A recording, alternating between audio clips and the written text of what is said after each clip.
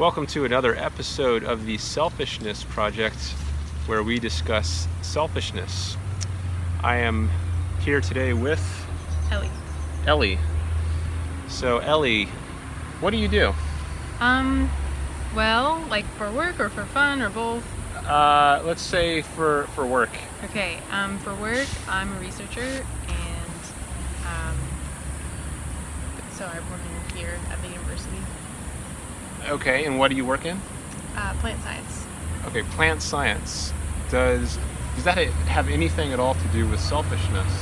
Yeah, I mean, I would say so, just in the sense that I spent a decent amount of time doing other things that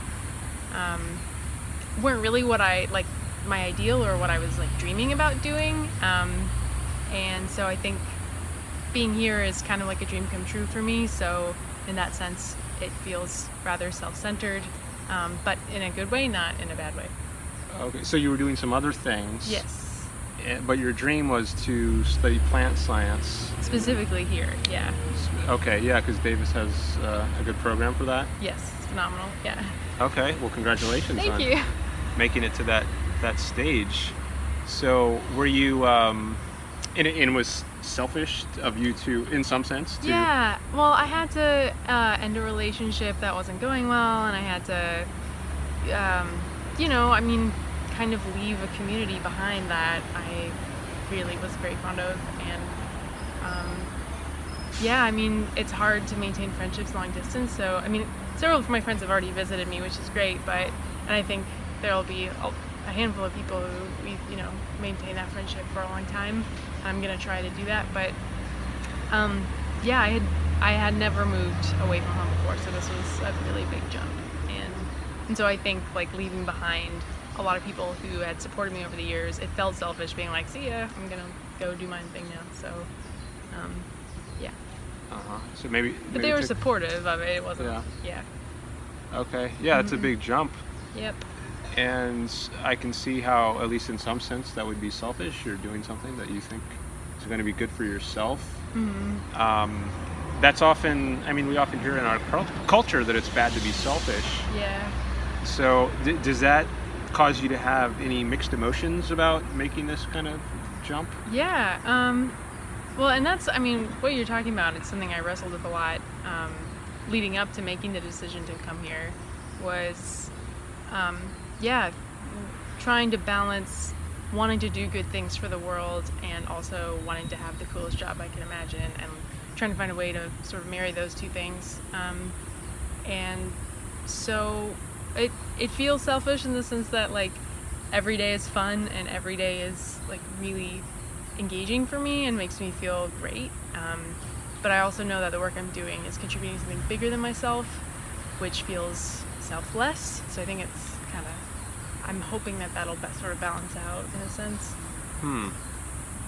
So it sounds like at a certain point in your thinking, there was kind of a tension between doing what you want to do and doing what's good for the world. Yeah. I just wanted to make sure that that I could do both, that I didn't have to necessarily choose one or the other, that I could do something that makes me happy and at the same time something that contributes to something bigger than me, to improving, in my case, improving environmental sustainability of different agricultural systems, something I care a lot about, and it felt like conflict at first, and then when I realized what people are doing here, I was like, oh, I can do both. So I think I just had to look deeper at what my options were and imagine what it would be like if I could do both, and try to find people who are doing fulfilling and meaningful work. Yeah. What if you couldn't find a way to do both? So it was either you're going to do what gives you fulfillment, or you're going to do what you think is good for the world. If you saw those two as coming into conflict, which one would you do? That's a great question. If they were totally mutually exclusive, I'd probably do what's best for the world or best for a community around me, probably just because it's how I was raised. I'd like to think that. Practically speaking, I don't know if I would, but right now, in this hypothetical situation, That sounds great. Oh man, I actually have to go in a second. Oh, she got I'm a text sorry. message from I got a someone. te- She has to split But in the middle of this great conversation. Yeah. Okay. Let me just be like, I'm gonna tell this person I need like 5 more minutes. Oh, This is okay. cool. Okay. So, sweet. So we should be able to continue for at least, hopefully, for a few more minutes while she pacifies her friends with a text message. Okay, great. All right, so let's see if we can wrap this up so you can get on. Okay, so there's this. If you had this conflict between your own fulfillment in the world, you said you would like to think that you would do what's best for the world because you were raised. Well, yeah, it's just kind of how my parents taught me to think and act, and to be really aware of how my actions affect other people, and to honestly to put other people first when it's possible. It's not always possible, but whenever you can, to empathize with people and see how you can help them, and to think big picture, to think big about the world and the issues that you see in the world, and to try to do something about them. So I think getting that message from a young age is like really informed me in a big way. And actually it was interesting. I had a point in my life where I was like, oh, I'm being too selfless. Like, I need to start being more selfish because I'm putting all my energy into other people or other things or other movements or moments or and so I got to a point where I was like burnt out, and I was like, okay, but what do I want? So in a sense, I think I've actually become more selfish in the past couple of years, but in a way that I think is healthy, trying to bring those two together.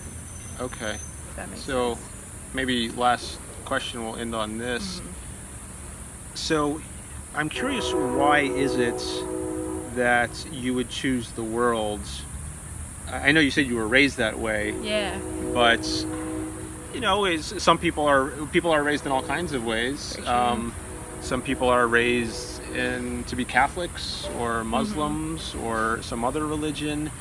And I guess observing that there are all these differences, you might question, was the way I was raised preferable to other ways? So even if you were raised to think that it was better to choose the world, I suppose you could question that. Yeah. And so why not choose what gives me fulfillment? Especially when so many people around you seem to be choosing themselves over the rest of the world. That's, you kind of scratch your head at a certain point, like, oh, that doesn't look so bad, to like treat yourself every now and then to something. So I think, I did.